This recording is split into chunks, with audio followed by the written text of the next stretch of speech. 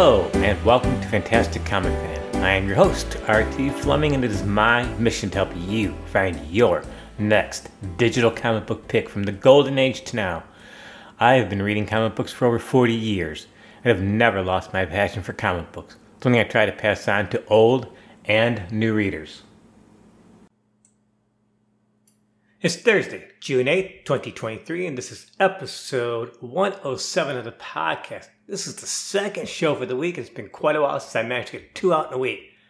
Truthfully, I've missed putting out the podcast and interacting with people across social media. Now, I am not one to talk much about my personal life because I want to keep the focus on the fun of discovering creators and comic books I think should get more attention. So I'm going to keep this brief. Unfortunately, too many people don't talk about their mental health, and I know in the past I've been one of those. I am right around 55, and it wasn't until about 10 years ago that I was diagnosed with autism. You wouldn't know it because I'm pretty good at masking it, and even I didn't know I had it at the time. Had I known, I would have made better life choices, and even now, 10 years later, it's still a struggle sometimes. Add in anxiety and panic attacks, and a few other fun things, and well, sometimes life can be a little challenging for me. I'm okay, but I need to take a pause. But I'm back now. But hey folks, taking pause and stepping back from some things in life, hey, it's okay. Doesn't make you less of a person. We all focus too much on our physical well-being and spiritual well-being and other parts and fail to focus on other aspects of our lives like mental health.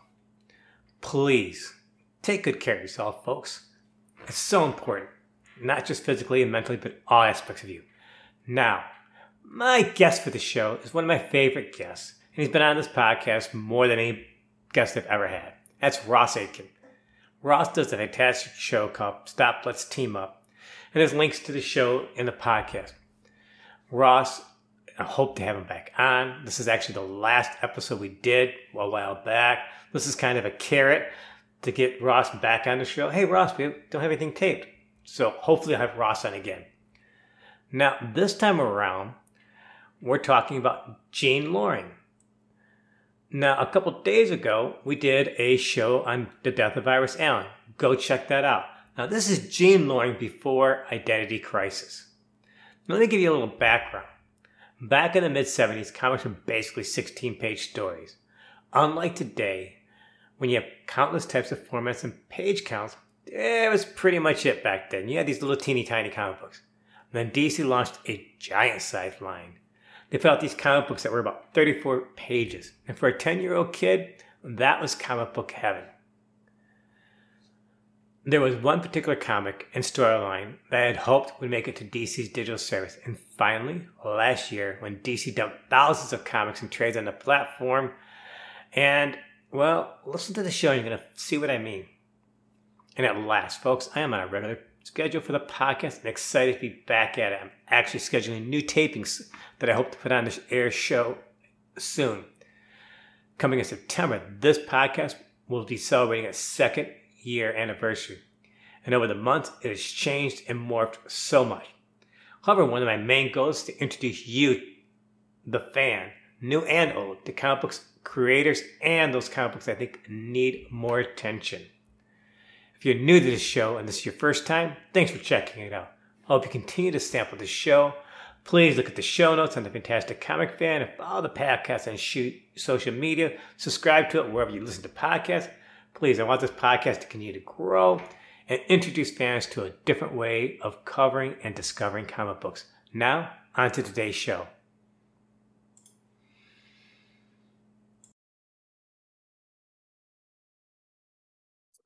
Welcome back to the podcast. I have Ross Aitken on, and he is a perennial favorite, recurring guest. But Ross, before we go on, tell the people who you are and what you do. I'm Ross Aitken. I am the host of 2 podcasts, Stop, Let's Team Up, which is centered on superhero teams. I cover the Legion every week, and then a random story, a random team up, roll call, creator, has to do with super teams. And soon I'll be doing a new podcast, yet untitled, regarding the Starmy family. And then I'm also Looking forward to that. Yeah. And I'm also the co-host of Gallifrey's Most Wanted, a Doctor Who podcast, which I've been doing for now. Our 7th anniversary is next week. 7, I did not realize that. Congratulations. Yep. Mm-hmm. Ross, we are once again talking about a comic book written by Jerry Conway. Well, was it all of this? Is not Jerry, is it? Yes, it's Super Team Family Pump. Yeah, okay. Because he also brings in his super team. I'm sorry, he brings in his supervillain, Secret Society of Supervillains later on this 4-part arc. Mm-hmm. And we just taped Jerry Conway, who was writing he wrote the Mr. Terrific. And we've talked about Jerry Conway before. And here we are talking about Jerry Conway. He wrote a 4-part arc and Super Team Family. Now, before we talk about that, Paul Levis was the editor of Super Team Family starting off. It lasted a mere 15 issues. One of them really weird books that had reprints in it, and then it went to all new material. And this arc that we're covering is 11, 12, 13, 14, 15, 4-issue arc, and then it ends in 15. And again, this is all written by Jerry Conway, and this deals with Crazy Jean Loring. And I didn't realize how whacked out Crazy Jean Loring was. And Jean Loring craziness actually stems before this, which we'll talk, and then extends over into Meltzer's controversial, crazy identity crisis, where Jean Loring is completely crazy, ends up being a murderer. And I won't do that anything else because, well, she's a big murderer in identity crisis and did some crazy stuff over there. But the seeds of this Bronze Age story actually starts in somewhere 1969 at an issue that you can't get anymore. Well, you can find such an obscure title. Well, you can get it at the comic shops, but as you and I have talked about many, many times, DC does a horrible, terrible job of archiving their older comics, war anthologies, spooky anthologies into their DC Unlimited app. We got to give them credit though, Ross. In between the time of like November through the end of December, they upload thousands of stuff. And it's one of the best places to read complete runs of like trade things, like if you want to collect the storyline, any trade is DC is there. All your black labels in there, your verticals in there, except you can't find it. Can you, Ross? No, it's really, you got to type a pretty specific freaking search. So I will say it was easy. I was surprised how easy it was. All I had to do was type Jean Loring and the trade where this popped up. Oh my God, it's a 526 page trade. Yeah, yes, it's a good trade. It has everything you need to understand this story. Yes, and then you'll be entertained because everything in it is really good. And it is really good. And Jerry writes everything. He ties up his secret villain stuff in this. Mm-hmm. The Super Team Family stuff in this is stellar. They were 30-page stories. Pretty close. And it was Adam and guests as they're searching for Jean Loring, who's great. Now, Jean Loring actually went crazy back in Adam and Hawkman 45. Now, back during the Silver Age, Adam had his own series. The Hawkman had his own series. One of them got canceled. I believe it's Hawkman got canceled first. So DC took Adam and Hawkman for I don't know how many issues and smashed them together and gave them their own run. And it was written by Denny O'Neil and drawn by Dick Dillon. Dick Dillon is a great artist. He drew JLA for like 15 years. So in this last issue of Adam and Hawkman, Jean was abducted, driven insane by some atomic gibbering that I don't know how race. In the end, she's still crazy, still completely bonkers. And I sent Ross some of these panels, and the dialogue she has in there, she's bat poo-poo crazy. Is she not in those issues? Those yeah, she is the level of comic book crazy. We're like going, come on, man, no one's that crazy. And then the issue ends. It's the last issue, so it ends on a cliffhanger. She's still crazy. And then it gets picked up a year later in one of the JLA 81, which is also by O'Neil and Dillon. And the Adam and Hawkman are on the way with the still bat crazy Jean to Thanagar because Hawkman thinks she's going to they're going to help her out and make her okay. And at the end, Jean realizes she's okay. She's been cured of insanity. Everything ends. And then we jump from several years. But in DC time, it's only a few months that has passed. Okay. Now, this starts off with issue 11, and it has an interesting creative team. It has Alan Weiss and Joe Rubenstein. I love Joe Rubenstein. We all know Rubenstein is a great inker. And Alan Weiss, even back then as a kid, because I was like 10 years old, I liked the way his drawing was. I liked how he drew women. I liked how he did Supergirl. He really liked his portrayal of Supergirl in this, especially her face and stuff. It was really and her postures and everything. And he had a distinctive style. But you know what? He didn't draw all that much. He really did not do a whole lot of stuff in comic books. Very light career. And we were talking about Rubenstein. Now, this is an interesting quote. Rubenstein called Weiss the most difficult guy in the business to ink without exception. However, Rubenstein added that also made him one of his favorite artists to ink because Weiss's work was so intricate and he couldn't tell when the final art would look until he had finished inking it. And it's gorgeous stuff. He also did an issue of Shazam that I remember reading, one of the last issues. Oh, I know exactly which one you're talking about. That's it pops. His artwork pops. And, Rubenstein has a Guinness Book of World Records. He was inking, which a lot of people should look at because I know it's around the official handbook of the Marvel Universe. He was doing that for 20 years. He has a Guinness World Record for inking more pencilers than any other inker. Really? And yes. That's his. And I was like, wow. And you were saying that this issue was huge. It's like 36 pages. Now, comic books back then were your standard about 17 pages. I mean, it was such a joke to, and comics for about 35 cents.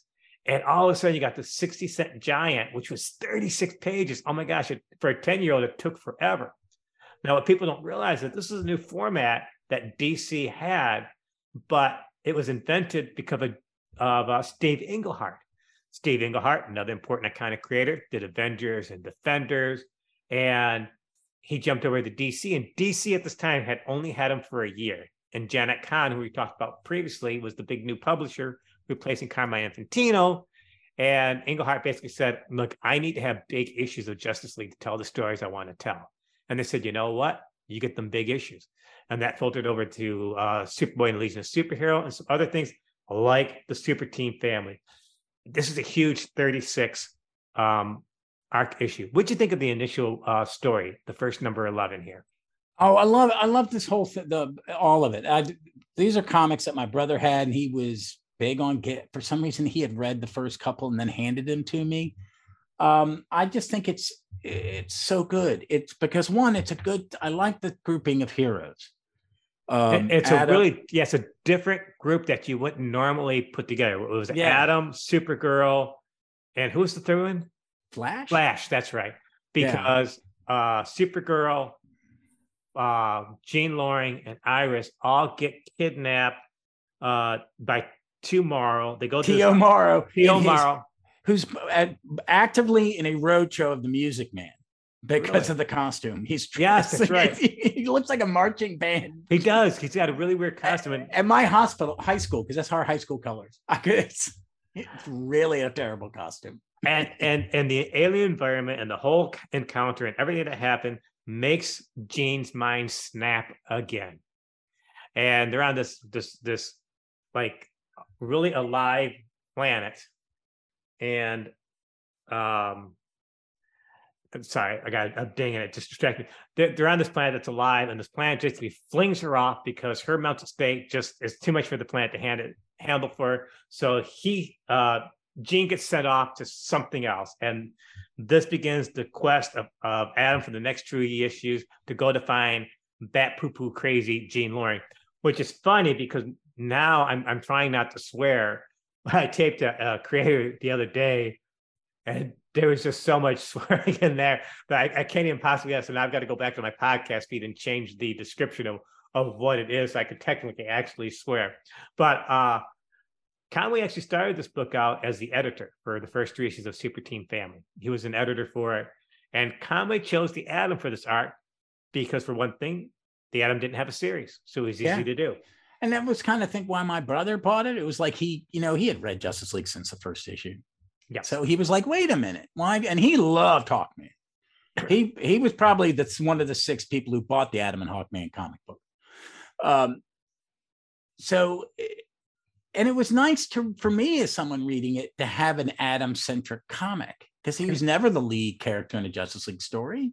No, and I had forgotten, because later on he does, because Conway starts reading Justice League. We can briefly touch upon when we're done with this, but the Atom was one of Conway's favorite characters, and that's why he wanted to write it. So number 12 had Green Lantern, Hawkman. Different art, which was Arvil Jones, who I've always liked. Yes, it had. Yes, it did.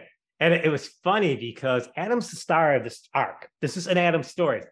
And poor Adam at issue 12 is in the corner. It's a blink and you miss him, because he's just this little tiny figure in the middle, or on the right bottom corner of issue 12. And you got Green Lantern that's around the whole big. I mean, he takes up almost the whole page. And I'm like, isn't this supposed to be the Adams? I think what it is they wanted to change up the stars, and they just kept the Atom as I'm fiddling through covers. And then 13, the next one, which was the third part, had Aquaman and Captain, I almost said Captain Carrot, Captain Comet. And he's built the same way in all 3, isn't he? Yeah. And we had this one I wasn't too thrilled about, because he had this one shot weird villain called the Wind Pirate. And at the end, now is Jean, they find Jean again. Now he's Jean crazy, but now she's in a schizophrenic state. So this poor woman just is completely, crazy. And then 14 has Wonder Woman, and Conway uses another character that he was writing, the Secret Society, because Conway was writing the Secret Society of supervillains. And that's actually got a thing that when Captain Comet in that issue at the top, It shows him taking Kid Flash to the JLA satellite, and it's Conway's like, you're going to read all my books, and this is where this goes. Well, because and right before there was an issue, and I remember this, folks, you got to go check out the Secret Society of Supervillains. It's a great comic book from the 70s. I believe this stems from the issue where Kid Flash is running around Gorilla Grodd and the Secret Society, and Gorilla Grodd is all crazy in the thing, and he takes Kid Flash up there. And then Jean Loring, if I'm correct, is also a few points in the Secret Society itself. They were going to use Jean Loring for something, which plays again into 14, which has Wonder Woman and Jean Loring with the Secret Society. And I believe that doesn't, because I skipped over the last part. I think doesn't Wonder Woman help supposedly cure Jean Loring? Yeah, I think she helps. The Gorilla Grodd's got Jean captive, and I think I'm scrolling. I think she does something. She uses. It's King Solivar. That's it. Of Gorilla City saves it. Saves her. I didn't read all that last issue. I thought it was Wonder Woman. I thought the Wonder Woman took it too. But I accidentally came across this trade. Because I love the Super Team family, and I'm like, I wish it was on the DCF, and it's in the marriage of Ray Palmer, Jean Loring. And then there's a trade. It's a great trade but there's this weird thing, like they do the 4 Super Team families, and then it's the JLA JSA Legion team up. It's like the last 5 or 6 issues of Englehart's run. Yes. And then like the first 5 issues of Conway's run. Yes. And Conway ends up having Jean and Adam get married at issue 157. And they're building toward that too. Yes. Once Englehart's gone from the book, and I like that they didn't just skip. Yes. Because this also has the wrap up of Dr. Light and Mark Shaw. Yes. And Starzar, which is this whole thing. They did a nice collection of comic books. It's really worth reading. And the whole trade is. Oh my God! I was doing it, and I kind of skipped over the Englehart stuff and was looking at the Jean stuff, but I forgot how good this stuff is. And this is a trade I would read and reread. Yes. It's a fat one. It's out in hardback. It's not that. I just went and Googled it, and you get it on Amazon for 50% off. So. And well, that's good. And Yes. Conway, when he was doing Super Team Family, and if you follow through the JLA, you see the Adam going, I don't know, should I tell Gene who I am and my secret identity and all this stuff? And there's a spot with the moon. He's worried about Gene falling off the rails again, but she doesn't. And it has a really nice marriage sequence. And Conway's like, you know what? I never, when I did Super Team and was going to JLA, I really didn't connect. They weren't connections. They were two separate entities. But he thought, well, I need to build more of the Adam. He's like, well, I'm going to build Adam up. And a good way to do that is to having him marry Jean Loring. And as we know, years later, an identity crisis, Jean is completely crazy. And at the time, I'm like, well, this doesn't make a whole lot of sense. But if you connect Conway's story back to what Denny O'Neil connects, you got to give Brad Meltzer credit for dotting his I's and crossing his T's, that making Jean Loring the baddie in Identity Crisis 100% works. Don't you agree, Ross? Yeah, I do. I think it is that she's really never been completely healed. No. And something something happens. And it's very sad and tragic. Yeah, it is really tragic. Because I'm going to spoil it, because over Identity Crisis, not only do you have the dissolution of Ray and Jean's marriage, but she is responsible for killing Elongated's wife, Sue Dibney, who's been back there since the Silver Age. And I believe in Identity Crisis, Sue was also pregnant at the time. Yeah, it was a really rough. It is controversial. I've enjoyed it as a story. I think it has been erased from continuity. I do too, because we were talking the other day, and somewhere between the Death Notes, the Infinite Frontiers, and whatever, I remember talking a sequence of Adam was like talking to somebody. I think it might have been Choi, the other Adam. Hey, if I don't make a bell, tell Jean I love her. Yada yada yada. I'm like, oh, maybe they didn't. And if you read Bendis's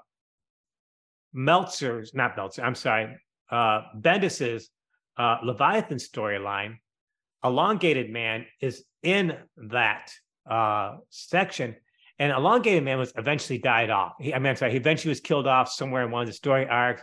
He was reunited with Sue in the afterlife, and they have some wonky stuff with Sue and Ralph being ghostly detectives. So I'm hoping. Oh, God, I remember that weird shit. Yeah. And I'm hoping that, with the Ray Palmer, like, oh, maybe Jean, is okay. And we've seen the Elongated Man, maybe Elongated Man and Sue are still there. And who knows? Because, well, look at the latest thing. The one that Raleigh West was in. What was the name of that one where he was at the Sanctuary crisis where he killed everybody and Roy Harper got killed? They just brought Roy Harper back to life, and he died. He 100% died. He was gone, and they brought him back, and now he's alive.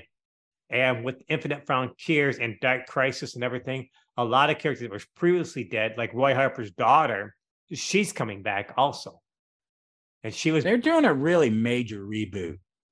I'm actually kind of like, you're really going to aim this toward more simplified solution. Before we wrap this up, but when AT&T bought the DC properties several years ago, I really thought some good things. And then they just it was horrible. It got to the point where they screwed up that merger between Warner Brothers, HBO, the DC properties so badly that they had to sell it off.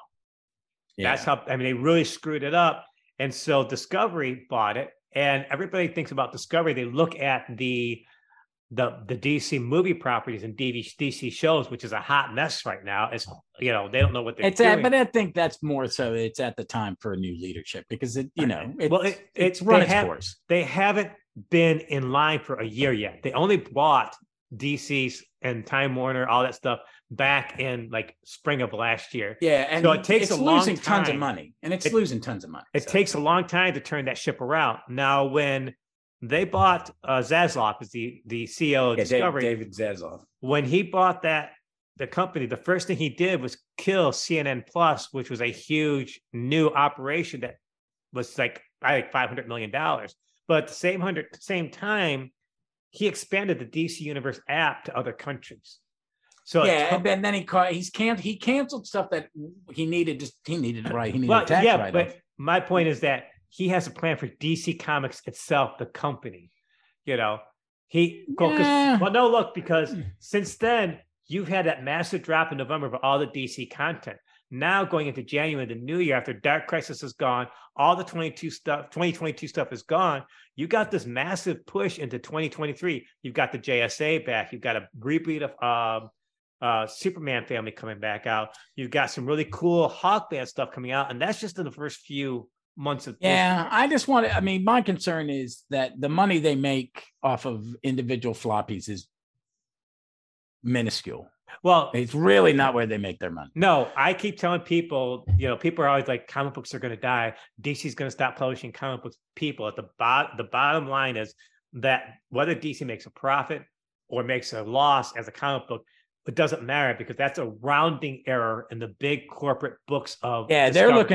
They're looking for long-term, like the app is, but that's steady income. But it's steady income, but they're putting their DC Comics property in proper order instead of all this craziness that you've had basically since Rebirth. If you really want to go back to the 52 initiative, because DC's really been... Well, I would say, because 52 I think 52 really, it hurt. I stopped reading a lot of DC because I didn't like the reboot. I'm a John fan, and I don't like Jim Lee's. I like Jim Lee's art. I do not like Jim Lee doing a comic. And then Rebirth came along and did a soft reboot. And they fixed some stuff. But then a lot of editorial stuff behind the scenes got into the mix of it. So Rebirth started, and between the Doomsday Clock, all that stuff kind of got... Well, because back then they were teasing JSA, and it's been 5 years, and now we're finally... they jumped from who was hot. I think they had leadership. It's like they gave Scott... John's influence was waning. Yes. He was working on his TV show, and he was doing other things. They have more well-rounded creators now. They don't just I don't know if they have any creators now. Well, no, they got Jeff Johns back. They don't have him back. Everything he is doing is a mini series. Joshua Williamson, I think Joshua Williamson is doing He's their big gun now, but but now they got more bigger guns. It's not just a core of 2 or 3, people. And they put the wrong people in charge. They put Scott Snyder in charge. I've liked some Scott Snyder stuff, but that death metal thing was cluster. It was too much. It had its fingers in too many pies. I have, except for the Rebirth Initiative, a lot of the stuff that they've done since then. I wasn't even a big fan of the Infinite Frontier stuff too much. I like that stuff. I liked Doomsday Clock. I did like Doomsday Clock, but again, like Rebirth and Doomsday Clock, they set up these possible potentials and then dropped the ball. Well, they didn't drop the ball. They canceled the JSA. Well, because I remember reading the Rebirth and some of the stuff, like they hinted about, for example, Dinah and Oliver Queen being, together again. Then they dropped that ball. They had stuff about Iris and Barry. They didn't do that. They went in, and because I'm reading somewhere where Johns and Hitch were saying we were supposed to do a new Justice Society book. They canceled every new initiative. And DC's editorial wise has just been in this cluster for 3-4 years now. And I'm hoping now going to 2023 that they've figured out what they're going to do. They have a good game plan, and they just don't keep, going on a hamster wheel, just treading along and doing. Because I want DC Comics to be great, fantastic. Same thing with Marvel, but a lot of the stuff that the two majors put out, that just doesn't thrill me all that much. There's no incentive for me to read it. I'm sorry. Yeah, I read very few floppies right now, and I think they need editors, and that's been my complaint for a decade. You don't have editors anymore. The reason the Avengers comic, whether you like who's writing it, Tom Hickman or Aaron, who I like, I like their takes on Avengers. It's new, it's fresh, and they do it for 4 or 5 years and then leave. I like that, but that's because Tom Brevoort has been the editor for 30 years. Yeah. This is the first time in DC that I'm excited for DC since Rebirth. I want to see what they're doing. I think what they're doing is, one thing Zaslav is doing is contract. They're contracting smaller. They're making it smaller, and they're fixing the mistakes. Like, I like the idea that I will believe they fix anything when they do. They don't have an editor in chief. No, but they fixed some things that people didn't like. They gave Clark and his identity back, which was a non-starter. They did bring back the JSA. They're doing a nice reboot of Green Arrow. They got the real hunters. I haven't read Green Arrow in a decade because it just was a cluster. I used to read Teen Titans religiously and haven't read anything of that. But I'm a wait and see. I like that they got the real Huntress in the JSA, so they got some really possibly good stuff. We don't know. Again, she's not that Helena. She's a new Helena, but she's still a Helena. Yeah, Ross, Aiken, we have fun. We always enjoy having each other on our shows. I'm gonna let you go, wrap this up. I still got tapings to do today. This is probably, unfortunately for my show, this is the last taping we have because, as you know, I just got the buku list of tapings that I've done over the holiday break in early January right now, and I have no idea what I'm scheduling wise. But again, when my schedule clears up, you'll be on my show, and I'll be back on your show. Thanks again for joining me on my podcast. Thanks for having me, my friend.